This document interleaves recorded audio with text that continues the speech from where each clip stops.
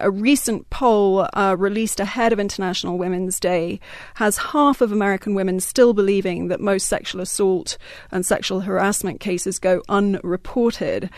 So while the Me Too campaign, I think, really galvanized women and motivated them, it's also sparked, I think, a lot of questions in the US about what constitutes sexual harassment, how the spectrum of behavior should be defined, and how to achieve more equality. There are some feminists who believe that, particularly under President Trump's administration, who, as you know, has his own problems facing allegations over his own alleged misconduct with women, some feminists are saying that he could turn out to be the best president that America's ever had in terms of motivating women to become more politically active, and really has propelled women to protest their treatment even harder. There are industries, of course, where the Me Too campaign has really had a huge impact. Washington, Congress is one of those, industries. There are questions, I think, over long term, how it's impacted, say, Hollywood,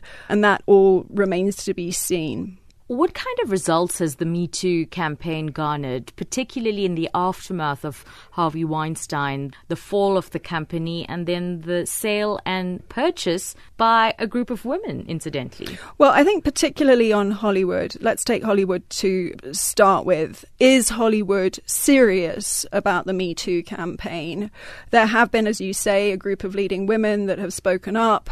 They've motivated themselves to invest and to put themselves in places that they feel that they should have been all along. We've got several leading Hollywood actresses who have broken their silence and who have stopped particular men in their tracks. Their careers have now fallen over. They've fallen from grace. Very controversially, however, we saw the Oscars play out last weekend and an award go to Kobe Bryant, who was arrested and charged with sexual assault in a case that eventually did fall apart because the 19-year-old woman involved didn't want to speak out. So a kind of knock-on question from whether or not Hollywood is taking it seriously is what's happening inside Washington, which is traditionally a very male-dominated environment in Congress.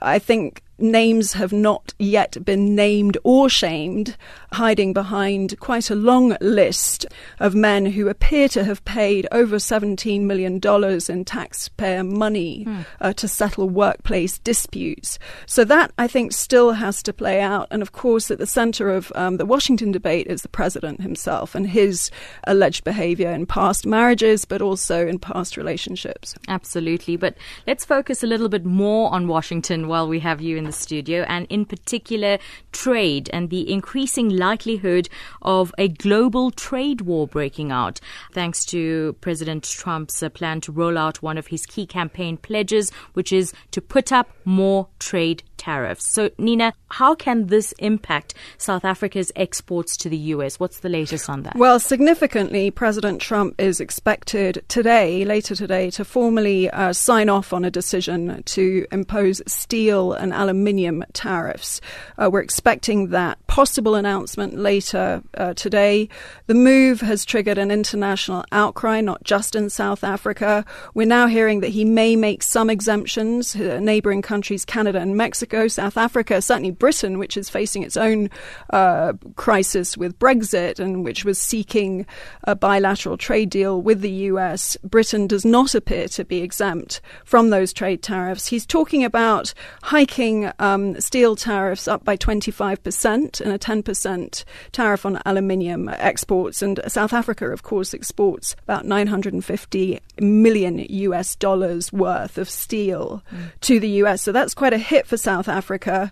And more generally, in terms of the administration's stance, President Trump, who, as you say, is really upholding a key campaign pledge, his action on trade has triggered the departure of his top economic advisor this week, who was a free trader himself. And of course, back on South Africa, it's not just the steel industry itself, it's also the auto industry. And, the cost to exporters now, there's also the threat of retaliation. And in amidst all of this is the global picture and the real prospect of a global trade war.